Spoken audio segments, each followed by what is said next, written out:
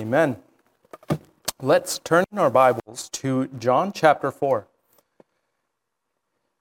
So as I had explained last time we did this, it's a two-part mini-series that I'm doing on Bible geography.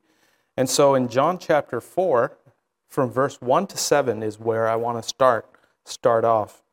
Because believe it or not, the story, this woman at the well story, contains a lot of geography.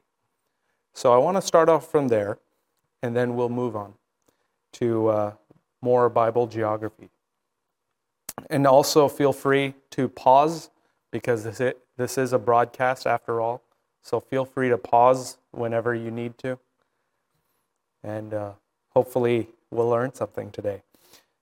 So, verse 1, John chapter 4, verse 1, it says, "When therefore the Lord knew how the Pharisees had heard that Jesus made and baptized more disciples than John, though Jesus himself baptized not, but his disciples, he left Judea and departed again into Galilee, and he must needs go through Samaria. Then cometh he to a city of Samaria, which is called Sychar, near to the parcel of ground that Jacob gave to his son Joseph. Now Jacob's well was there. Jesus, therefore, being wearied with his journey, sat thus on the well, and it was about the 6th hour. There cometh a woman of Samaria to draw water. Jesus saith unto her, Give me to drink." Now, when we started this series, I spoke to you about also the accuracy of the Bible. These places just now that were mentioned, they're not mentioned out of accident. God meant to put them there. Those are tiny details that God wanted you, as the reader, to understand. So they're important. But for this message, or for this service, I want to take a look more into the land of Israel. Last time we looked at more of the land surrounding Israel, but today we're going to look at Canaan land itself, Israel's land itself. All right, so before we begin, let's go into a word of prayer. Dear Heavenly Father, I thank you, Lord, for this day, and I thank you that you gave us your word, you gave us your Bible, and how accurate it is, how it's been recorded with no mistakes in it. I pray, Father, that we'd be able to take something from this little study, this little survey almost. And I pray, Father, that we as well would be able to study your word and to be able to give answers when they're asked of us. I pray, Lord, for your honor and your glory today. We pray all this in Jesus' name. Amen. So when you look at Israel, one of the main things you'll notice is that Israel has some waterways. It has some water in the middle, exactly in the middle. And actually, that's the way it's been divided even when it comes to geography. There's the east and the west of Israel, right?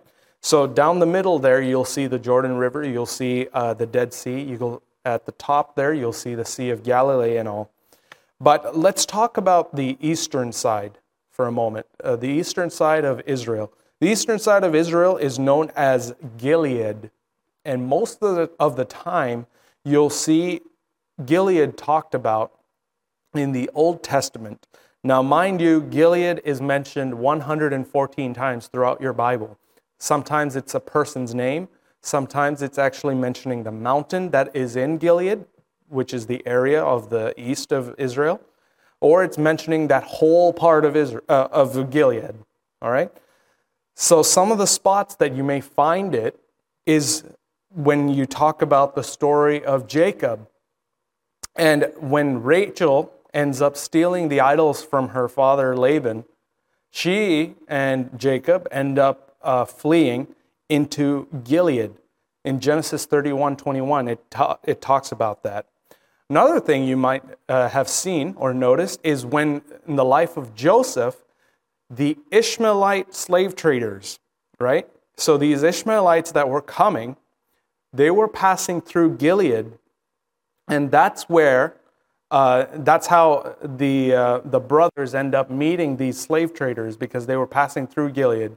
Now, if you remember from last time, we talked about two different highways, right? There was the way of the sea, and then there was the King's Highway. The King's Highway is the one that passed through Gilead, through the east of Israel. So, you can almost deduce that those Ishmaelite traders were going through the King's Highway down to Egypt. And that's how they took Joseph into Egypt as well. Perhaps. I'm only theorizing, right? Now, another thing about Gilead is that it was mainly settled by three main tribes. It was the tribe of Gad, the tribe of Reuben, and then there was the half-tribe of Manasseh. It's called a half-tribe because half of their tribe is found in the east. The other half is found in the west, okay? So this half-tribe was on the east side. You can see this story in Numbers 32, verse 29, and all the way to 40. And that's where it mentions the little divisions there, okay? Now, somebody who is very famous from the land of Manasseh, or the tribe, that half-tribe of Manasseh in the Gilead side, was Gideon. And in fact, you even see that the men that Gideon had found were from Gilead, or around the Mount Gilead. In Judges 7, verse 3, you can see that happening. Another famous person is Jephthah, the judge Jephthah. And interestingly enough, even his father was named Gilead. So his father was named Gilead. He was from the land of Gilead. He was a Gileadite. That's how much of a Gilead he was. So there was a lot of people, there's a lot of information about Gilead throughout your Bible that you will see. But now you know, when it talks about Gilead, it's talking about the east side of the land of Israel. Okay? Now, as you're going through it, you notice also that that division part, right? What is dividing the east and the west? Well, it was the waters. The waters were the main things that were dividing it. And the waters start off all the way up north of Israel. In the north of Israel, there was a place called the Mount Hermon. But there are mentions throughout your Bible where it talks about the waters of Mount Hermon. Well, Mount Hermon, you can see that as it goes down, the waters as they go down, there's a spot named Merom. And these were little kind of like marshes, kind of like swampy areas, but the water flowed down through Merom, and then it went into Galilee, the Sea of Galilee, and then it follows through with the Jordan River, and then it ends up in the Dead Sea. Okay? So that's how usually those water follows through, and that's what creates the border between the west and the east. Now, for the western side of Israel, the west is divided usually into three different parts, three different provinces in Israel, right?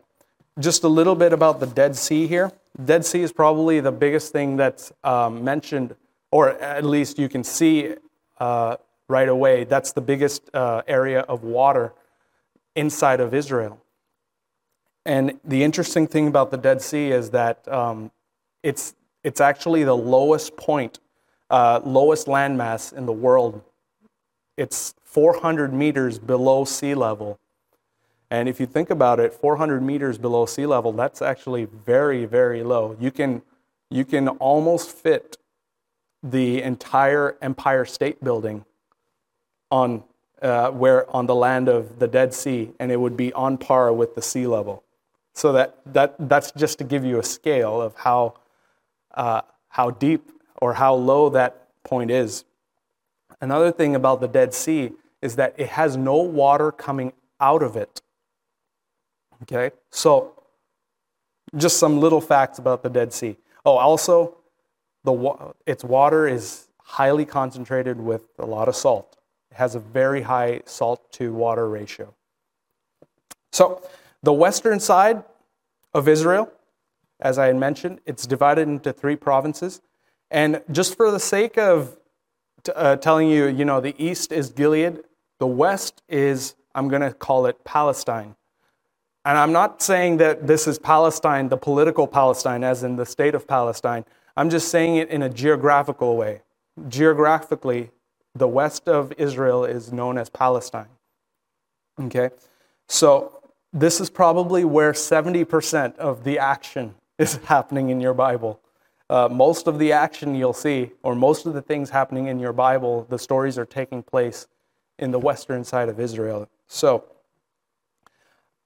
just for the sake of time here, I'm just going to call it Palestine or West Israel, if that makes sense. So, as you're going down from the west of Israel, the first province you'll see at the top there is Galilee. And Galilee, believe it or not, as much as that name comes up mostly in the New Testament, it is actually mentioned even in the Old Testament, but it goes by a different name. Specifically, the Sea of Galilee, that's the most interesting spot, the most significant spot of Galilee.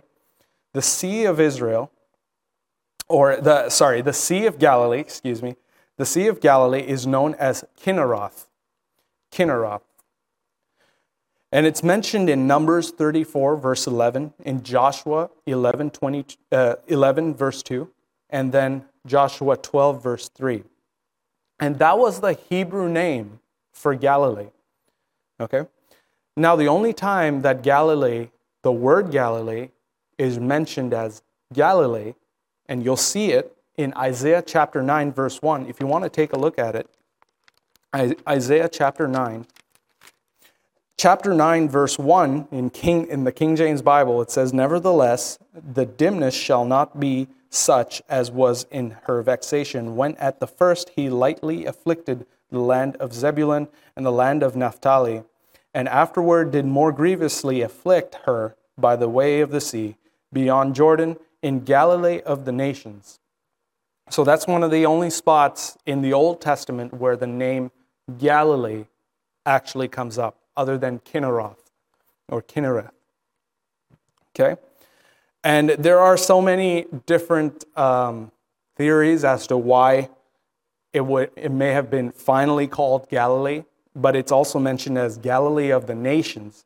One of the theories is that during this time, when Isaiah was actually writing this, you remember in Isaiah 6, Hezekiah passes away. If it's talking about Hezekiah, then that was during the time when northern Israel was already occupied by Assyria, right? So only the southern kingdom was left. Isaiah was in the southern kingdom. He was writing this down. So he knew other nations were occupying the north, which was where Galilee was. So maybe that's why he wrote Galilee of the nations. That's just a theory, though. I'm not saying that's exactly what happened. So another place you'll see the name of Galilee come with a different name is in Luke 5:1. In Luke 5:1, it's called the Lake of Gennesaret. Okay? The word Gennesaret is a transliteration of Kinneroth into Greek. Into Greek. So my little theory, even for this, is that, Luke himself, he was a Greek, and the only spots you see Luke coming in is when he talks in first person in the book of Acts and such. So my theory is that, Luke decided he's going to call it by its Greek name.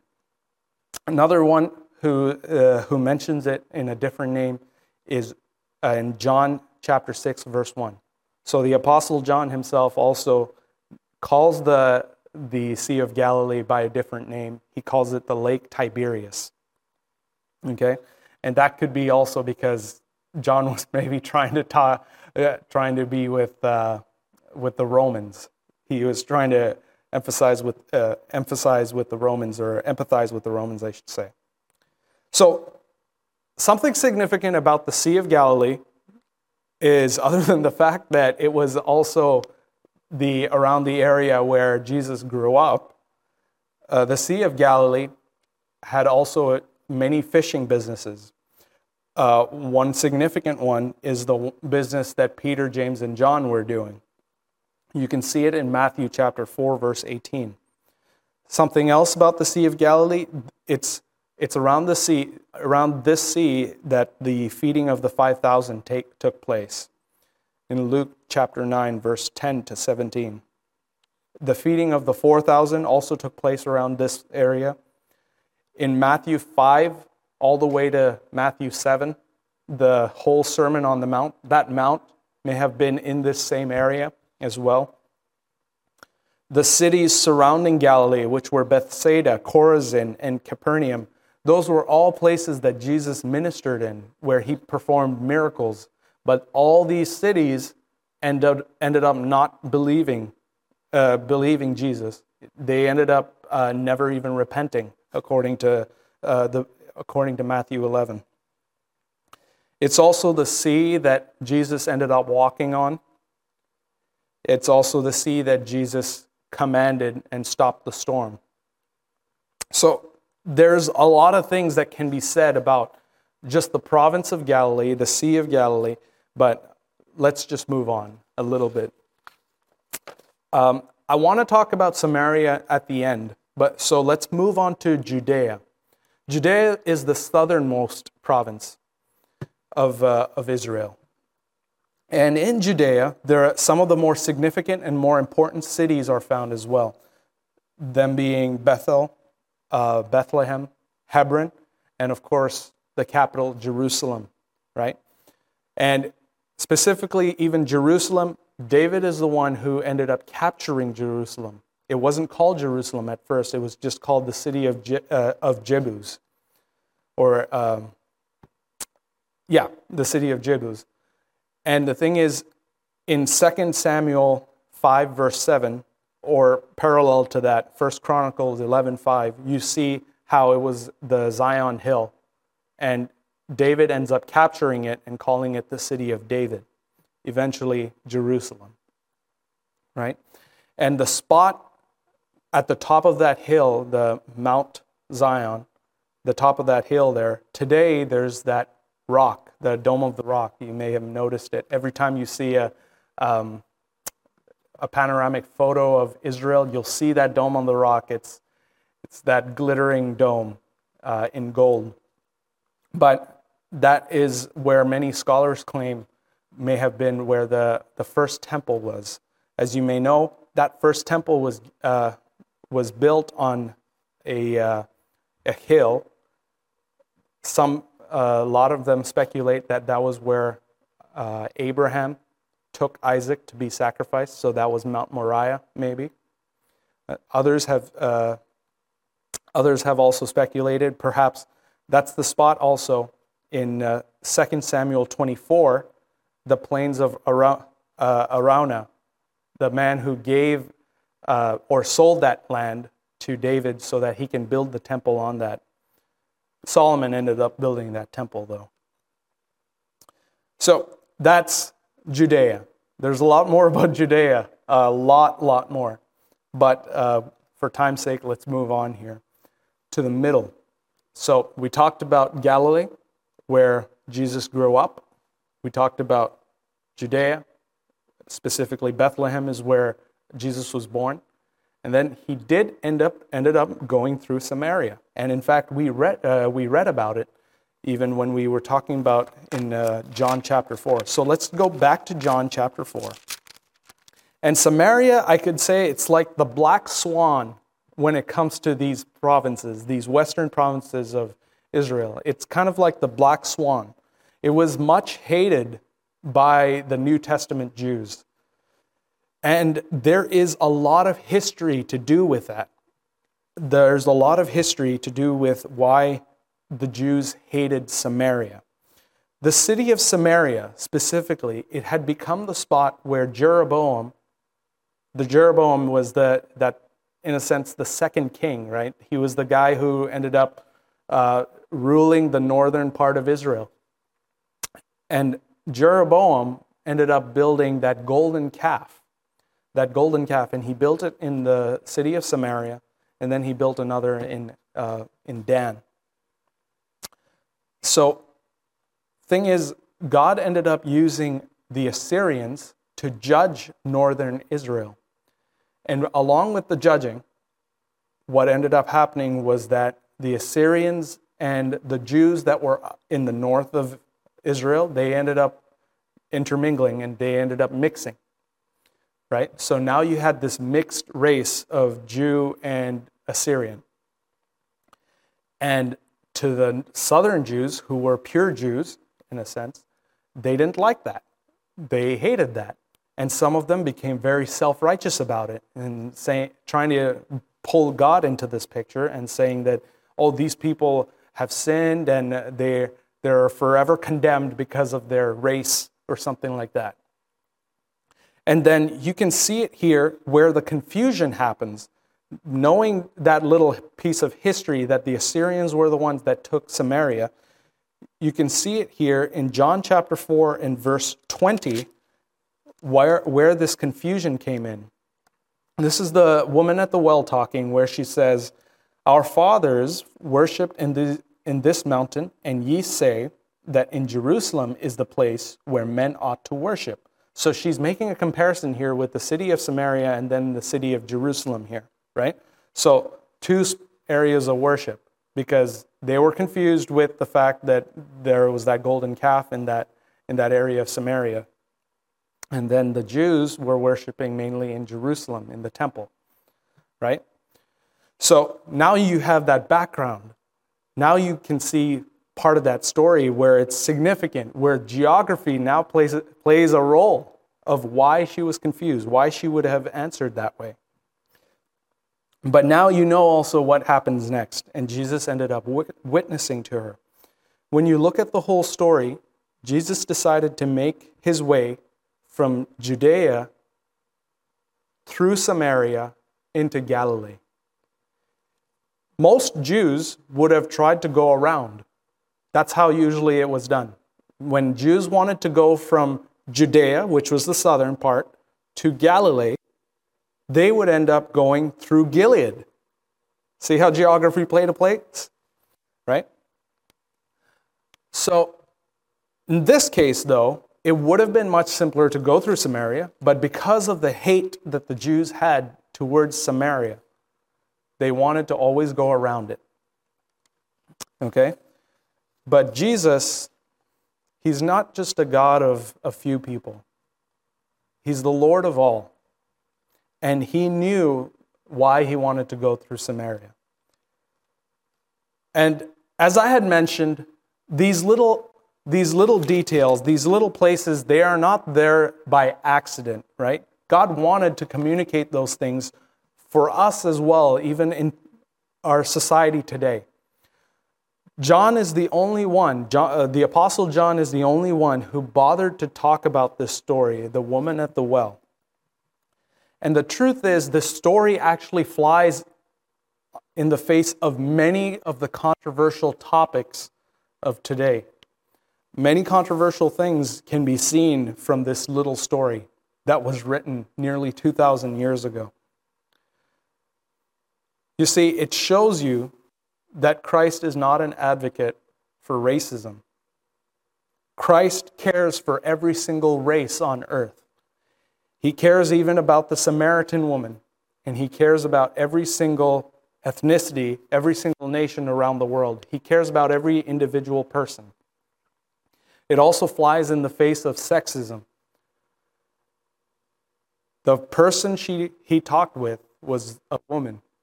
And you may say, well, that's kind of sexist, but you see, these ancient people, these ancient societies, they didn't treat women the way we treat them today.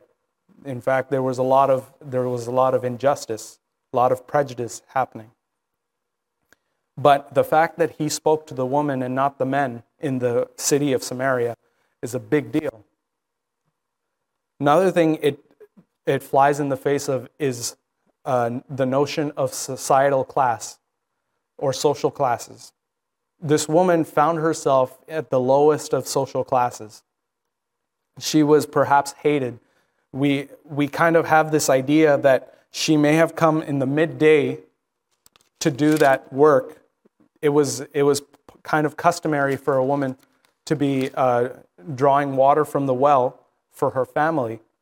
It was kind of given the job to the woman usually in that type of society. Well, she did it when no one was wanting to do it. What I mean is, no one comes midday to draw water, but she did because perhaps she was ashamed of what she was doing. Perhaps she didn't want to talk with people, right? She wanted to do it stealthily. So this story may be controversial even today. In her culture, this woman may have wanted to do many things, but then her whole story was changed when Jesus came in. You know, one of the things, perhaps even amongst Christians and in Christian circles, and this happens very subconsciously. It's most of the time it's happening in our minds. We know it's happening in our minds only after the fact. But we tend to be very judgmental. What do I mean by that is that we tend to place a prejudice on many people without ever getting to know them. We say, oh, this person will never listen to me. Oh, that person, I don't think they'll be open towards what I have to say. And the thing is, the first question we need to ask ourselves is, why not? Because did we even first try to talk with the person? You see, I have this little story here. And it's not a little story, it's actually a big story. But I'll try to summarize it as best as I can. There's a young boy named David. And David, he grew up in Arizona in the States. And he was born to a good family. They weren't a Christian family, but it was still a good family. Well, David, he started showing a little bit of different type of character, different type of behavior from the rest of, the children of his age. But David was also curious. He had this scientific type of mind where he just wanted to explore and explore and explore. But amongst this curiosity came the dark side of curiosity. He tried to look into what would happen if, and then he started breaking moral codes of society. He would try to break the law. He would get into trouble and break the law. He got into vandalism and breaking and entering, and all kinds of things throughout his teen years because of this curiosity he had. Well, one day the curiosity really took a turn for the worst. What David ended up doing was he grabbed a hammer and he bashed in the head, his father's skull in. His father was sent to the hospital and David was taken to jail. Now David, he was an atheist, and he thought that because he was much better than the law, or that the law was for these people with these lower moral codes, and he was a much higher person. So he made his own ethical rules and his own morality. Well, while in prison, David met a guy named Randy. And the thing about Randy was that Randy came from the Navy, and he ended up in prison. So David asked him why, and what ended up happening is Randy said that he had been witnessed to while he was in the Navy. And after he had gotten saved, one of the things that ended up happening is he wanted to get some things right in his life, such as the 21 felons that he had committed. And he confessed to them to the judge, and the judge sentenced him to prison. And he happened to be in the same prison with David. So as David and Randy were getting to know each other, when David found out that Randy was a Christian, one of the things he tried to do was always to scorn him and to make fun of him. He would get into debates with him. And he thought he was a better person than Randy, but Randy was always giving him a run for his money, right? When there would be prison brawls, you would see Randy praying that the prison brawl would stop, while David was enjoying these prison brawls. Well, eventually, Randy told David that he was going to start fasting. He said that he was going to fast because during prison time, what else you're going to do, right? You have all this time, and once you leave prison, well, you're going to get into a job and something like that, and you can't fast like you do. So he started fasting for 7 days. Well, David, he wanted to win at something against Randy. So what David ended up doing is trying to fast longer than Randy could. Well, one day Randy decided he was going to fast for 40 days. And David tried to beat him. Apparently on the 11th day, David was unable to even stand on his own. So him being in prison with this antisocial disorder, the prison guards thought, well, maybe he's trying to kill himself or something. Eventually they put him in isolation. While David was in isolation, he started thinking. And his mind was just thinking. More and more, he wanted to get his revenge on Randy. He wanted to beat Randy so bad. And he thought, well, maybe it's because he's not smarter than Randy. So he started studying the Bible for himself. He studied the resurrection. And after he was facing this overwhelming evidence for the resurrection, he started getting into Bible studies and more and more and more. And the Holy Spirit was starting to talk to David. Randy was just doing his own thing. He was doing what Christ would want him to do while in prison. But David, with this rage to want to beat Randy, that pushed him towards these Bible studies. Eventually, David ended up getting saved. David left prison, and he thought, well, his whole life is ruined. He was 20 by the time he was done in prison. But he thought his whole life was ruined because he'd gotten saved, but he had all this criminal past behind him. He thought he could do nothing. Well, he ended up going for a degree in philosophy, and he was studying at a college. And he met this Muslim guy in college. And this Muslim guy was trying to convert David to Islam. And they got into a debate, many debates. This Muslim guy, he said that apparently no Christian has ever been able to answer his questions. But David was. And more, David was starting to put evidence before this Muslim guy. It took nearly 3 years for this Muslim guy to turn around. Many people who watched David witness to this Muslim guy always kept saying that he was wasting his time, that there was no use to try and witness to this Muslim guy because he had hardened his heart. He didn't want anything to do with Christ. But David never gave up, because he remembered how Randy never gave up on him either. Sooner or later, this Muslim man ended up getting saved as well. And after this Muslim guy finished his doctorate in that same college, in that same university, he wanted to follow Christ fully.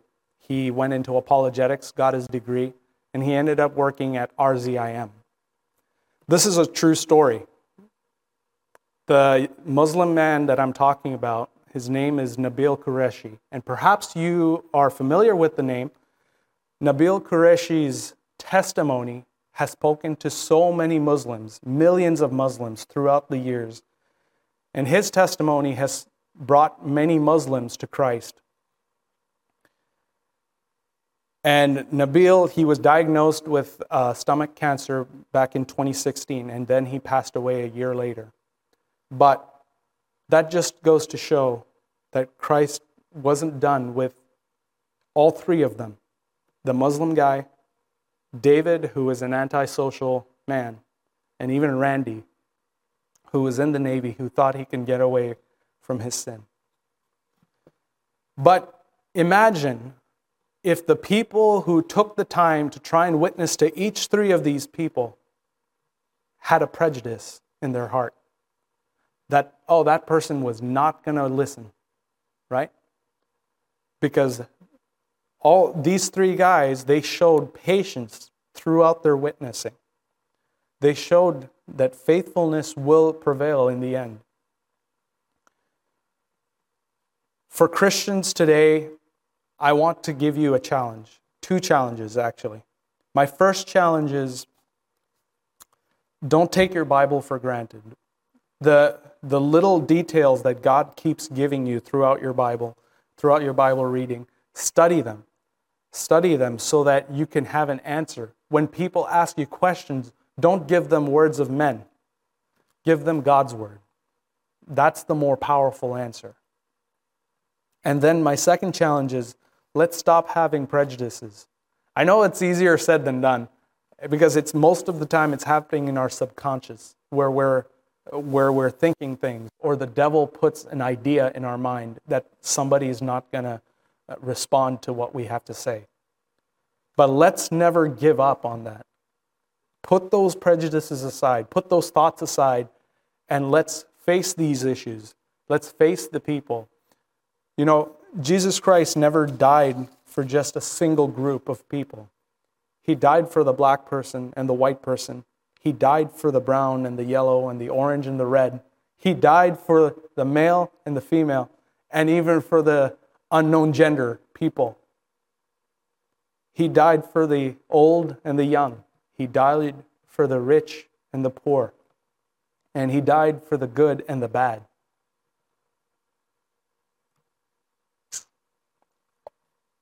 We need to be more faithful in our witnessing, and we need to put away our prejudices, just like Jesus did when He faced the woman at the well. I hope that this little study, this little survey can be useful to you, even in your Bible study throughout your next few studies in your life. I know I'm not an expert, and hopefully this would have spoken to you. But as Christians, let's never find ourselves with our pants down. Let's never be caught with our pants down. Let's always be at the forefront of these modern issues so that we can give a biblical answer to people. Let's pray. Dear Heavenly Father, I thank you, Lord, that you gave us your word. And I thank you, Father, for even this little study, and as much of how much of an encouragement it is to hear about Christians who stood up, who were patient in their testimony, who were patient in their witnessing. I pray, Father, that every one of us would be patient in our witnessing as well. We know, Lord, that we see unsaved people all around us. And a lot of times we ourselves have impressions of these people. And we forget that they are people that you had died for. I pray, Father, that we would always keep this in mind, and that we'd be always able to give a proper witness, to be able to answer from your word. Help us, Lord, to use your word for your honor and your glory. And bless us today, Lord. I pray for anyone behind on the other side of this broadcast that they would have been spoken to, and that they themselves would be able to make that decision to apply themselves more towards Bible study and towards having an answer for what they believe. I thank you, Lord, and I praise you. I pray this in Jesus' name. Amen. Pastor Tim. Well, thank you, Pastor Deving, for that message this evening. And at this time, we're going to transition into our offering time. So as the music begins to play, just ask the Lord how you can give, whether it's online right now, through texting, through the website, or you plan on stopping by later this week. Let's just give God the glory, and let's honor Him through our tithes and givings at this time.